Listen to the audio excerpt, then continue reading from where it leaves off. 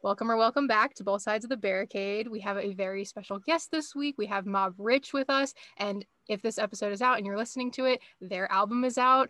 It is called Why Know Why. It's amazing. I got the pleasure of listening to it already, and guys, it's amazing. I honestly loved every song, so congrats. I mean, that feels really good to hear that you liked all the songs. I mean, that's always a good thing. It'd be way worse if you were like, I liked 2 of the songs, the other 10 were not as strong, but good job, guys. I honestly loved it. I loved it so much, and I felt so honored that I got to listen to it before it was out. That's so exciting for me. I haven't even sent it to my parents yet. I keep, I'm so bad at stuff like that. I'll always be like, yeah, I'll send you the record, and then I'll just forget. And then my they'll be like, goodness. Well, I feel extra special then. Yeah. Well, I wanted to ask this podcast because it's called Both Sides of the Barricade. I kind of talk about the fan and artist relationship. So I'd love to know a little bit about your relationship with your fans and how you kind of like built your fan base up so far. The whole band just started kind of as a passion project for Maxwell and I. We were both doing different things before the band started, and we wanted to just make some music for ourselves. It wasn't for, trying to pitch to other songwriters or to sound like anyone else. Obviously, the sound has changed, and now we sound like everyone. No, I'm kidding. But in the beginning, what I'm saying is like we no one knew who we were in the beginning, and to go from that point to we've gotten to travel around the world and to hear people sing the words of your songs that you wrote in a bedroom with your best friend back to you, like screaming out loud with you, like is one of the just craziest feelings that I've personally ever felt. And it just shows that like the music is connecting in a way that neither Maxwell or I ever thought it could, and just so happy that it is connecting with people. And our fans have been amazing. I'm shocked every time I get a message or we get a message that says someone likes the music, and we're like, what? How did you even hear about it? It's just like I guess it's working. Like whatever's happening is happening, and it's working. And I'm just happy that it is. For us, it's like it's a constant process of trying to find like new ways to stay connected with our fans, and feel like we're doing something for them. I think as artists, especially in the kind of genre or the lane that we're in, it's first and foremost like kind of the most important thing, just second to like making good music, to just have like a really honest, authentic relationship with your fans and try to like show them parts of your life and let them in and just know that they're a part of a community. And we try to do that as much as we can. And luckily, through quarantine, we live in a time where there's internet and you can, have connections with fans, and there's things like Discord and community and just regular social media. For us, our favorite thing is meeting them in person, and going and playing shows and talking to people after the shows and seeing their faces and having like those in-person connections, I think is one of the most important things for us, because it really like grounds us as people, I would say, just to know like, oh man, these are the people that listen to our music, or they just found out about us because we're opening up for somebody else. Those are like the coolest connections when you either meet someone that's been listening to your music for a while and they came out and they finally saw you for the first time and you get to experience that, or experiencing someone that like didn't know who the fuck you were and they just heard you for the first time and they're like, oh my God, I'm going to go listen to all your stuff. And you're like, that's amazing, because that means that whatever we're doing not terribly. So and it's connecting on some level, and it's hard to like flip the like perspective, because as kids growing up, you have these people that mean everything to you, and you go and see them and you meet them, or you don't even meet them, but you see them play music and you go, wow, this person has like profoundly changed my life through their music. And it's really hard to, even as you're meeting people, like understand that, sometimes these people have been profoundly affected by things that you did. And it's just a weird concept. The really rewarding thing is that past all the like the narcissism and egotism that comes with like thinking like, oh man, they've been affected by something I did, but made someone have an emotional reaction the same way that I had emotional reaction as a kid. And like, I remember that feeling, like that's pretty cool, and still have those feelings, Yeah. And I was going to ask, because obviously like I'm not an artist myself, but as a fan, like I can completely relate to meeting an idol of mine and just being like, you don't even know how to express in words like how much they've affected your life in such a profound way, like you were saying. Are there artists for you too where you've been able to meet, even if not like just artists that you would say have affected you in that way? Yeah, I mean, for me, like really quickly, like Bon Iver is like my favorite artist of all time, or one of. He's up there, probably number one. And we were playing like a festival. I've seen him like a number of times in concert, and like cried my eyes out every time. But like we were playing a show like right before quarantine happened last year in Phoenix, and he was headlining the festival. And I remember like there was like a low level artist area, and then like a way higher level artist area, like where it was like they had their own section, and I like remember I saw him like poke his head over the fence because they were like right next to each other, and I was like, Justin, and I was like I like very awkwardly like raised my hand, and he just kind of looked at me and was like, did a little head nod, and that was enough for me. I was like, all right, cool. I was like, I'm not gonna be any more creepy than that. Yeah.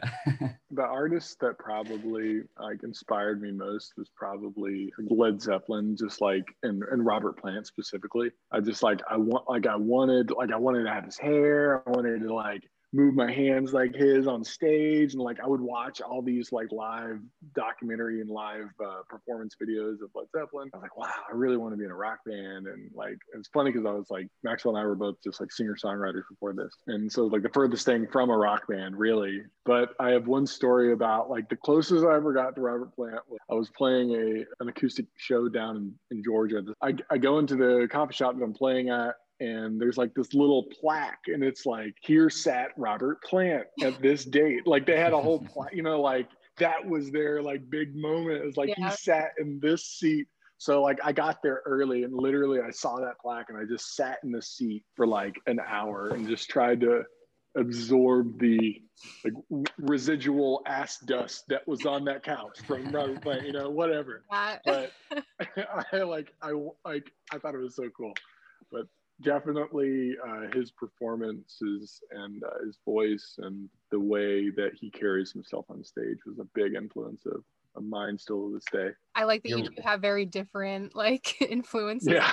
So I'd love to know a little bit about like your relationship with music when you were growing up, kind of like what influenced you to get into music, and you know what you were listening to like as a teenager when you started to like develop your own taste in music. Growing up, I was in, you know, like choir and stuff, and I tried to play sports as well, but I sucked at sports, and no one was ever like, you're good at sports. They were just like, you're tall, you should play sports. But with music, it was like, I was, you know, one of a few guys that sang at my school. So of course they were like, yeah, great job. So like that positive reinforcement like really paid off in the long run. That led to me just kind of like seeing instruments as like a fun way to express myself. And my mom was a substitute teacher, or like a teacher's assistant when I was in elementary school. So she would stay after school, and I'd have to stay after with her, obviously to ride home with her. And my favorite thing to do was either to go to the gym and shoot basketballs, but there was never a basketball in there. It was just an empty gym. So I was like, I'm not going in there. Or I could go to the music teacher's room. And she was kind enough to let me come in there and like bang on the xylophones and the glockenspiels and playing the piano. And I was awful. I had no clue what I was doing. But, you know, she had a door on her office, so I'm sure that was shut now that I'm thinking about it. But she let me in there and let me like play with the instruments, and that definitely inspired me a lot young. And going from there, I stole my dad's guitar going into the summer before high school because I wanted to be in a band with my cousin. But my cousin was a grade older than me. He was already in high school, so I was a loser. So like that was not going to happen. So immediately I was like, all right, well, I guess I'm just going to go solo. And, you know, at that time I was listening to a lot of, you know, stuff that my dad listened to growing up. And then my brother went to college, and he introduced me to like Jack Johnson, who was this like new underground acoustic guy. Like to think of like Jack Johnson as underground and hip is funny now, but like at the time it really was. It was like very like new folk. Like no one had really heard that sound before, and that really changed my mindset of what I could do personally. I was like, oh, he plays guitar and sings, and like that's it. Like I could do that. And another turning point was like, I went and saw this artist named Paolo Nutini. Big influence of mine, kind of like on an exterior level. I went to go see him play, and I think he was like 18 or 19, and he was hammered on stage. And I just remember his voice was cracking. He wasn't quite hitting some of the notes, but it was still amazing. I didn't care. But in that moment, I was just like, he's human too. I'm human. Maybe like, and then I drew the line from me on the ground floor to him on the stage. I was like, oh, I see a direct line now of how I can get there. because I'm human, he's human. We all make mistakes. It's real. Yeah. And that was like the first moment of being like, this is what I'm going to do for the rest of my life. Man, for me, it was like a lot of listening to what my parents listened to. Obviously, growing up, that's just kind of a natural progression of kind of your intake musically. And my dad was in rock bands and kind of like hair metal bands all throughout the 80s and like early 90s. And so I listened to a lot of what he was listening to. It's a lot of Rush, a lot of Metallica, a lot of Nirvana. My mom was more on the lighter side and liked to listen to like Nora Jones and different things. And as I grew up, I had no direct interest in playing music until I was around fifth or sixth grade. And I think it was my grandparents got me like a few months worth of guitar lessons as a gift. And I really like had no like outward interest of being like, yeah, I want to play guitar. But I was like, oh, they got me as a gift, so I'll do it. And it kind of was just like the nudge I needed to just pick up a guitar for the first time and try to like learn it. And I was very similar, like Connor. I was the other way. I was very small as a kid, and I was just getting my ass whooped in every sport that I played. And I had no one going, oh, you should keep doing this. As I started to take guitar lessons, it just made sense to me to be like, okay, this is something that I can do on my own. As I got a little bit older, I started to play in front of friends and play in talent shows. And I saw like the reaction that it got, and very similar to Connor, it was just kind of like the validation that I needed as a young kid to be like, okay, this is like my identity.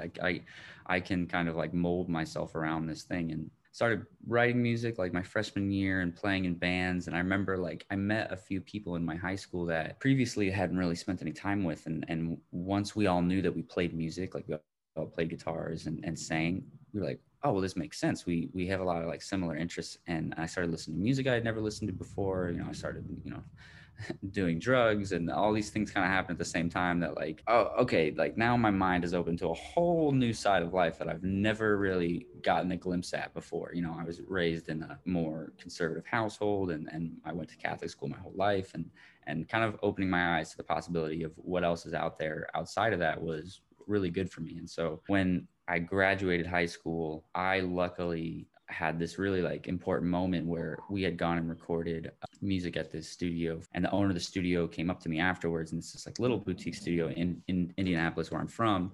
And the guy came up to me and was like, hey, you're good. Like, are you going to college or anything like that? And I was like, no, I'm not going to college outside of Indianapolis. I think I'm going to go to community college here. And he's like, well, do you want to intern at the studio? And you can clean up and sit in on sessions and basically like use the studio when no one's there. And I was like, yes, please. Thank you. So I started doing that for like 6 months to a year. And that was a huge turning point because I got to understand like a different side, like recording and understanding how engineering and all that works. And then it really was the kind of the motivation I needed to take the next step, which was moving out to LA when I was like 19 and kind of pushing my hypothetical career forward.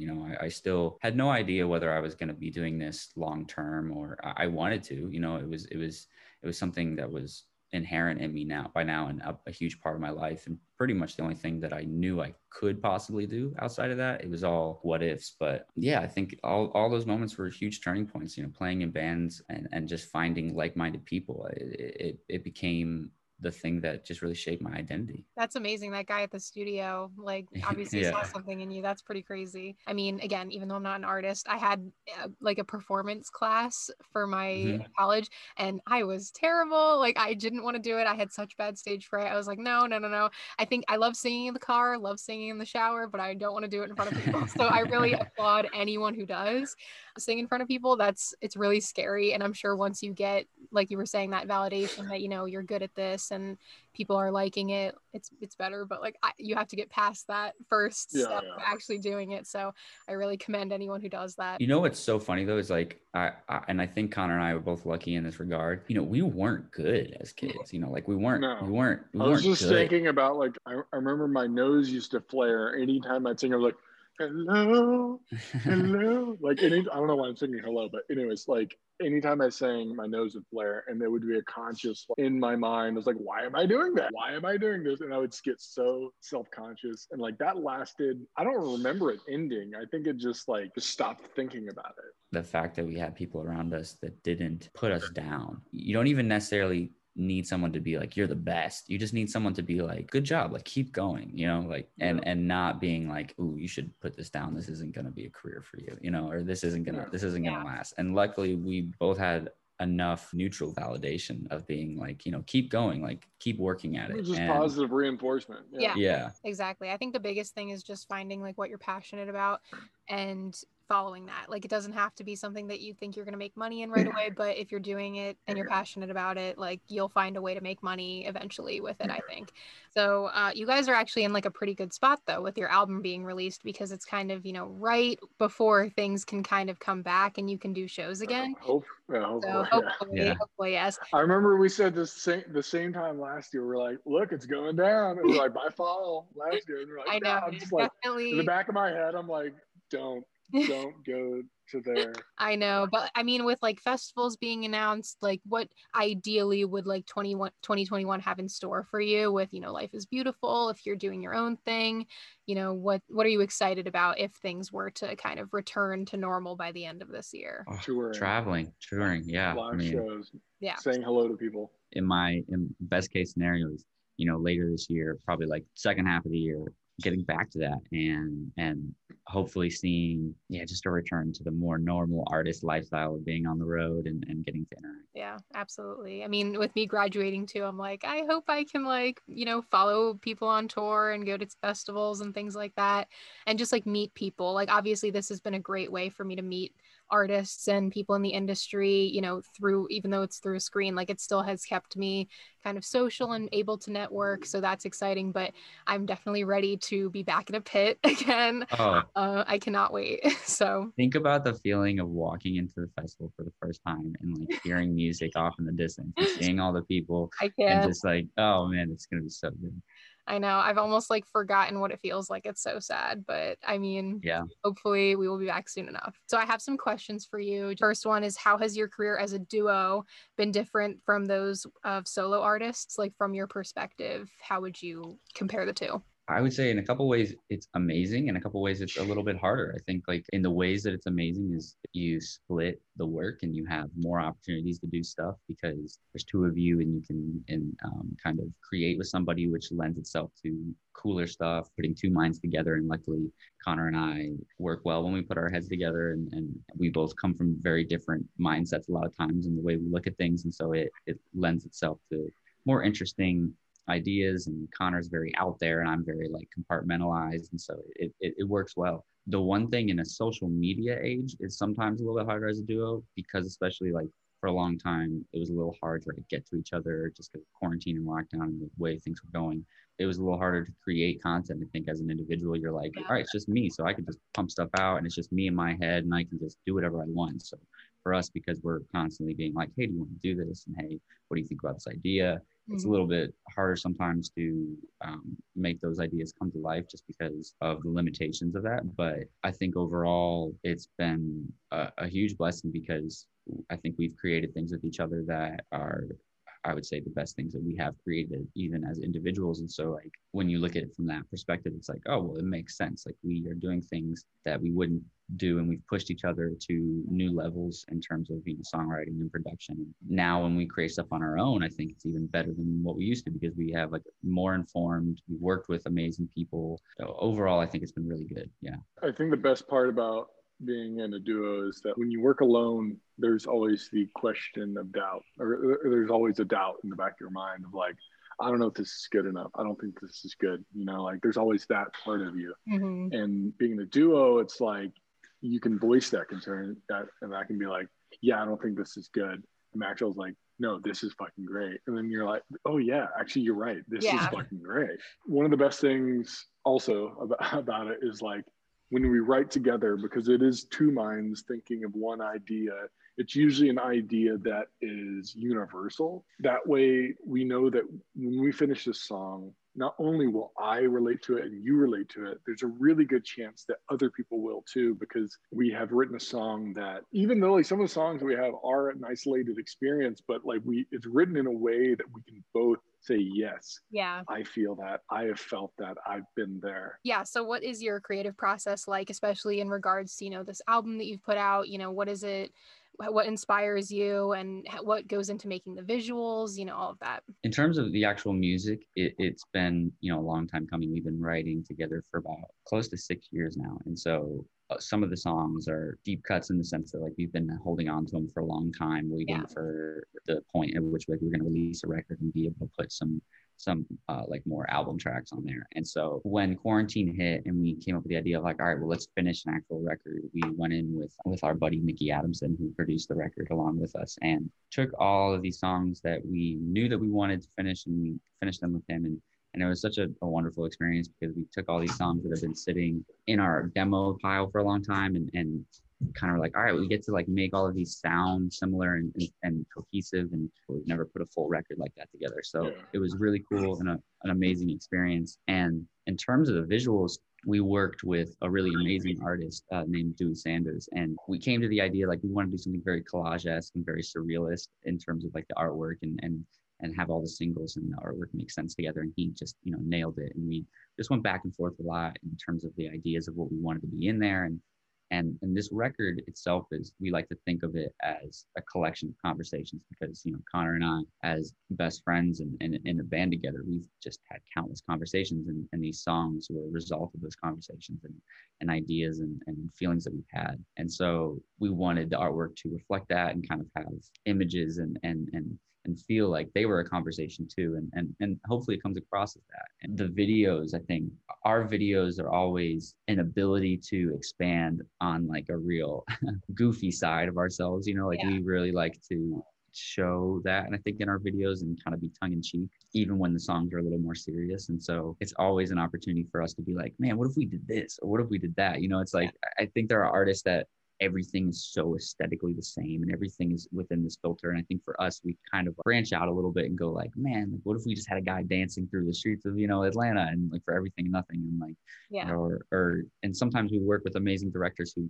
give us ideas that we had never thought about, like the Yoko Ono video and a couple other videos we did with this guy named Scotty Cameron. And he just came to us with the Yoko Ono idea. He's like, I want to put you guys in car beds and I want to drive you around Los Angeles. And we were like, yes, like this sounds amazing. And so it's always an opportunity just to expand your visual artistic sense that, like, you know, as musicians, sometimes we don't know how to do. And so working with other people is amazing. I wanted to ask you guys what your favorite songs, like each of your favorite songs on the album is, and kind of what inspired them. It always changes for me. On some different levels. Like there are songs that I'm really excited to play live, and I think we'll just take on a new form as we play them live. Like there's a song called Buggin', which is early on the record. I love that one. I was gonna say. Nice. Yeah. We that one's like special to me in terms of like, I think it'll just be so much fun to play live. Like I think it's going to be so big and anthemic and Everything and Nothing, I think will be really fun live. Just listening to the record, there are a few that are really special to me. I think a song called Two Sides, which is really just about duality and how as high as you go, as far as you fall, you know, it's like, it's that idea that doesn't matter. Joy and sadness are always going to be a part of your life, and they'll be intermingled with each other. It always just hits me in a way. There's a song on the record that actually Connor wrote by himself called Lips and Mouth, which I think is such an amazing record. And that's a really special one just because, you know, I didn't write it, but I get to share in it. You know, I get to share in having it be part of our catalog, and that's really special. And go back to what he was saying about the songwriting process of it. It's like, even if like there were songs that we didn't fully write completely together, it's like, I still had to go to him to show him and be like, what do you think about this? And like, he had that final polish of it. It's like, here, like, let's tweak this. It's almost as if he did write it with me. Back to your question, like, what is my favorite song? The record, like Max said, it changes every day, but today it's probably Made to Fall. It's probably one of the most serious songs on the record. And yeah, I'm just glad it's going to be out there. It really says a lot about how I feel and how Maxwell feels about life in general, and our need and want to make our family and friends proud. And whether it's from an ego place or just a place of like, when you think about your choices in life, it's like, yes, they're all like from, you know, you can look at them as a place of ego, right? But you can also like see it as a place of like, you're trying to do things because you want people to be happy. And you know that like by succeeding, I will bring joy to these people in my life. And it's kind of about that, and about just like wanting to succeed at life, not only for yourself, but for those around you. I did want to ask you about collaboration. I mean, obviously you guys collaborate all the time because you work together, but you have a song with Bishop Briggs, who I love. And I just want to ask, you know, what is it like working with friends or other artists, kind of including them in your vision? And especially that song, I'd love to know, just because I love Bishop.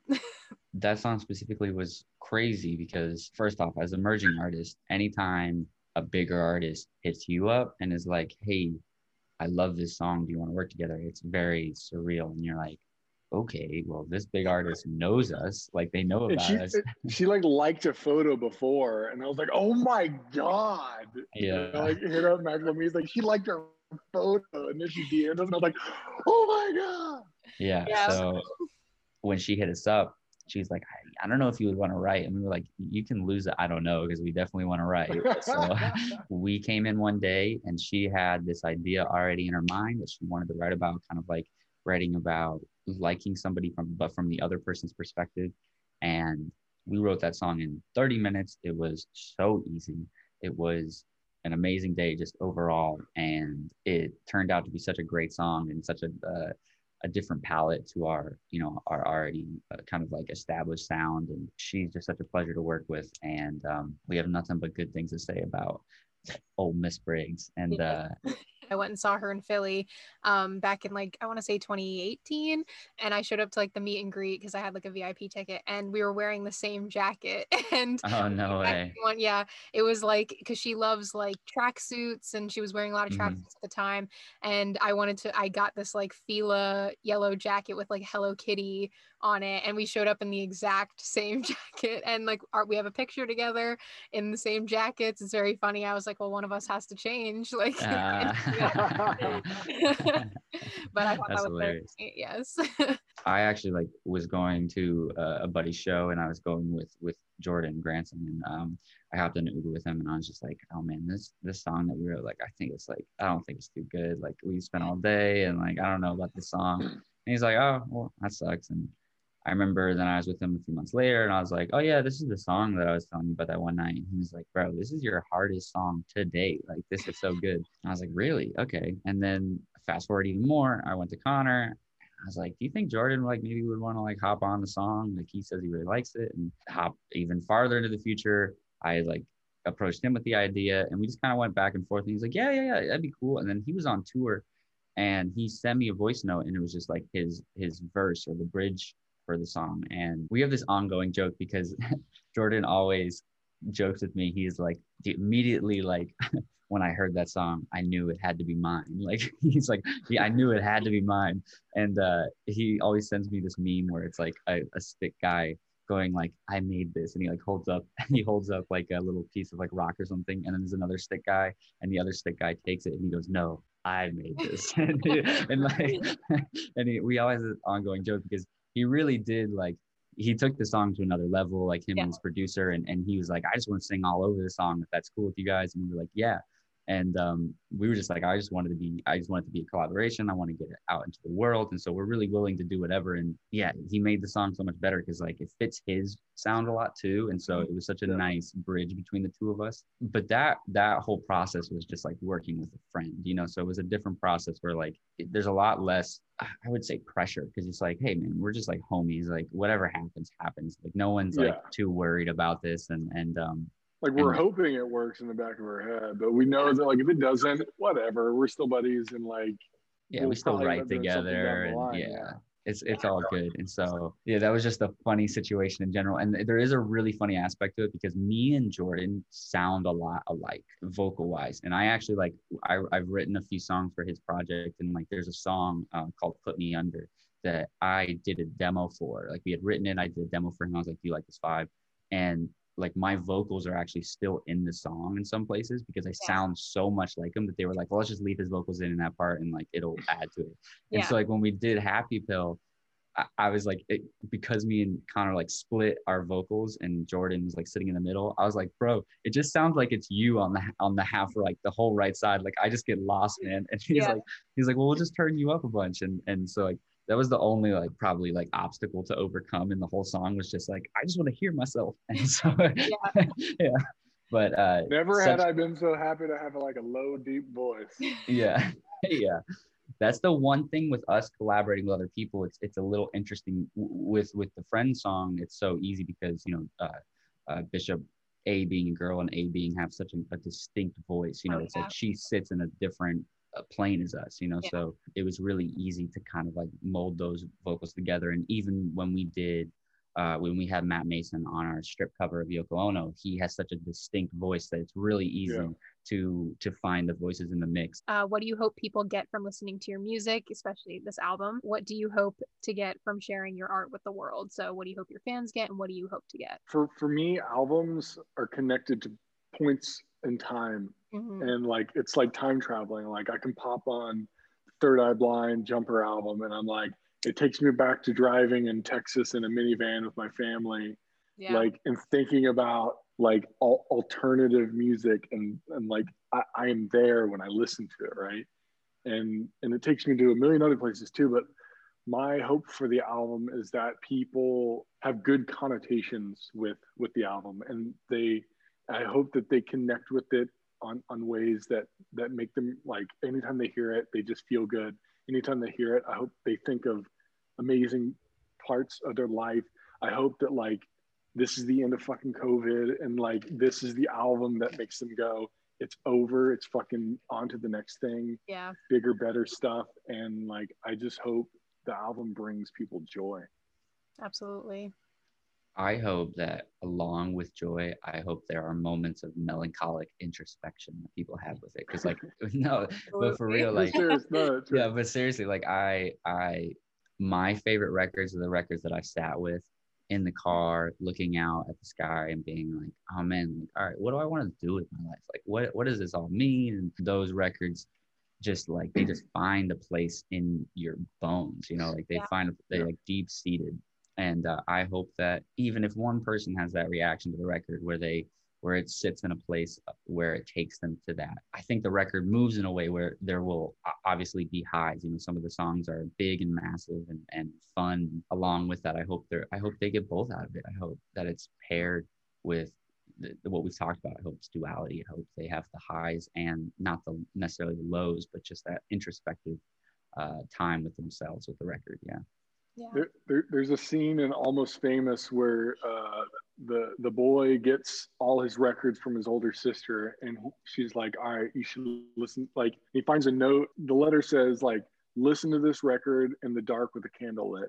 Yeah. And like you know that like it's a movie. It's not true or whatever, but like to a full extent. But like though that there are people out there that do that. Like we have all done that. We've all sat there in the dark room, listened to a record, or sat in our car in the parking lot and listened to an album. I just hope that it all finds a home in people's lives. Yeah, for sure. How do you hope people listen to it for the first time? Like, are they in their car?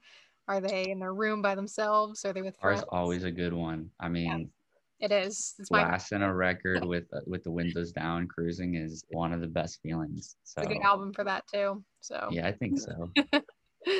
So, or live travel, yeah, like at a festival in a bright sunny day with a good buzz going on, and you're just like, yes, that's a good one too.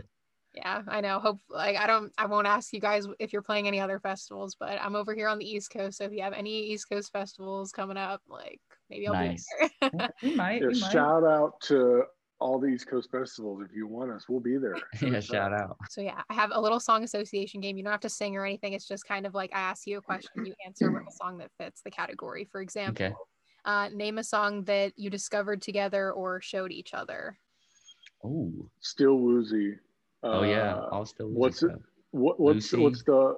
No, not Lucy. No. Goodie Bag. Goodie Bag. Yeah, I love that song too. Yeah, that's a good one. Yeah, and then name a song that inspired the sound of your album in some way. It doesn't have to be a big one, but something you listened to maybe while making it. Broken Bells, The High Road. Mine by Bonzi. Mine. Oh, yes. Yeah. Oh, and Bahamas. The Bahamas. Also, Kids by MGMT. Oh, a good one. Classic. Yeah. But name a song that you really relate to. My favorite song ever that I've always drawn connotation from my life into. I've tried to make it like my every line. I'm like, oh, that's my life. That means this part in my life. I try to like fortune tell it out of, but it's Going to California by Led Zeppelin. It's like my all time, like when I hear that song, like literally just shows you how crazy I am. Anytime I'm landing or taking off in a plane, I listen to that song. I do the same thing, like with because I'm like, if I'm gonna die, I want to be listening to this song when the plane goes down. I do the same thing. That's so funny. 715 Creeks by Bon Iver. I love that song so much. Yeah. Okay, and then name a song that you like playing in the car, which we kind of just talked about, but the specific song that you like blasting in the car. Pretty much all of Third Eye Blind's album.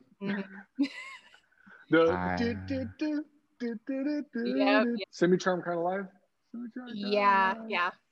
That one too, but I would say Salad Days by Mac DeMarco. Nice. Yeah. As I'm getting older, like on the PCH type of vibe, you know, like looking at the ocean. It's really good. Definitely moving to California changed my whole like vibe of listening to music. Yeah. Like I definitely listen to a lot more of that world. Yeah, once travel is a thing, I will be visiting out there for sure. There you go. And then the last one, what is one of your all-time favorite songs? Which Connor, you did mention, but if you want to say another one, feel free. I would say for me, another Bon Iver song, but Restacks by Bon Iver. Another classic. I think classic is such a sad song. Like I listen to it. Such a sad song. Oh yeah, one of my favorites. Yeah.